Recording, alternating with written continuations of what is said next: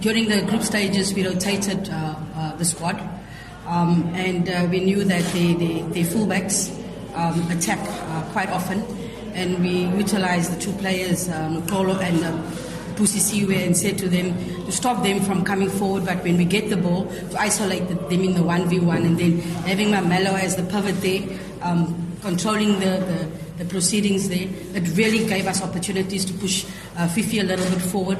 And with the great runs that Amanda made, and we were solid at the back, we knew that we would create opportunities. We didn't take them early on, but we knew that we needed to put it to bed, and we did. First of all, on the set pieces, we haven't scored in a very long time from set pieces, and some of our set pieces in the past hasn't been executed well.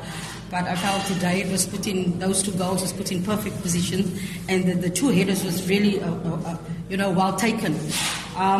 With the second goal, we always encourage Amanda when she gets into a position to shoot instead of trying to pass to someone. And we spoke about the goalkeeper being off the line, and first half, second half, and nobody really took any shots until Amanda took that shot. And I think the wind helped her in holding the ball back and then going over the goalkeeper's head. But if you don't shoot at goal, you don't have an opportunity to score.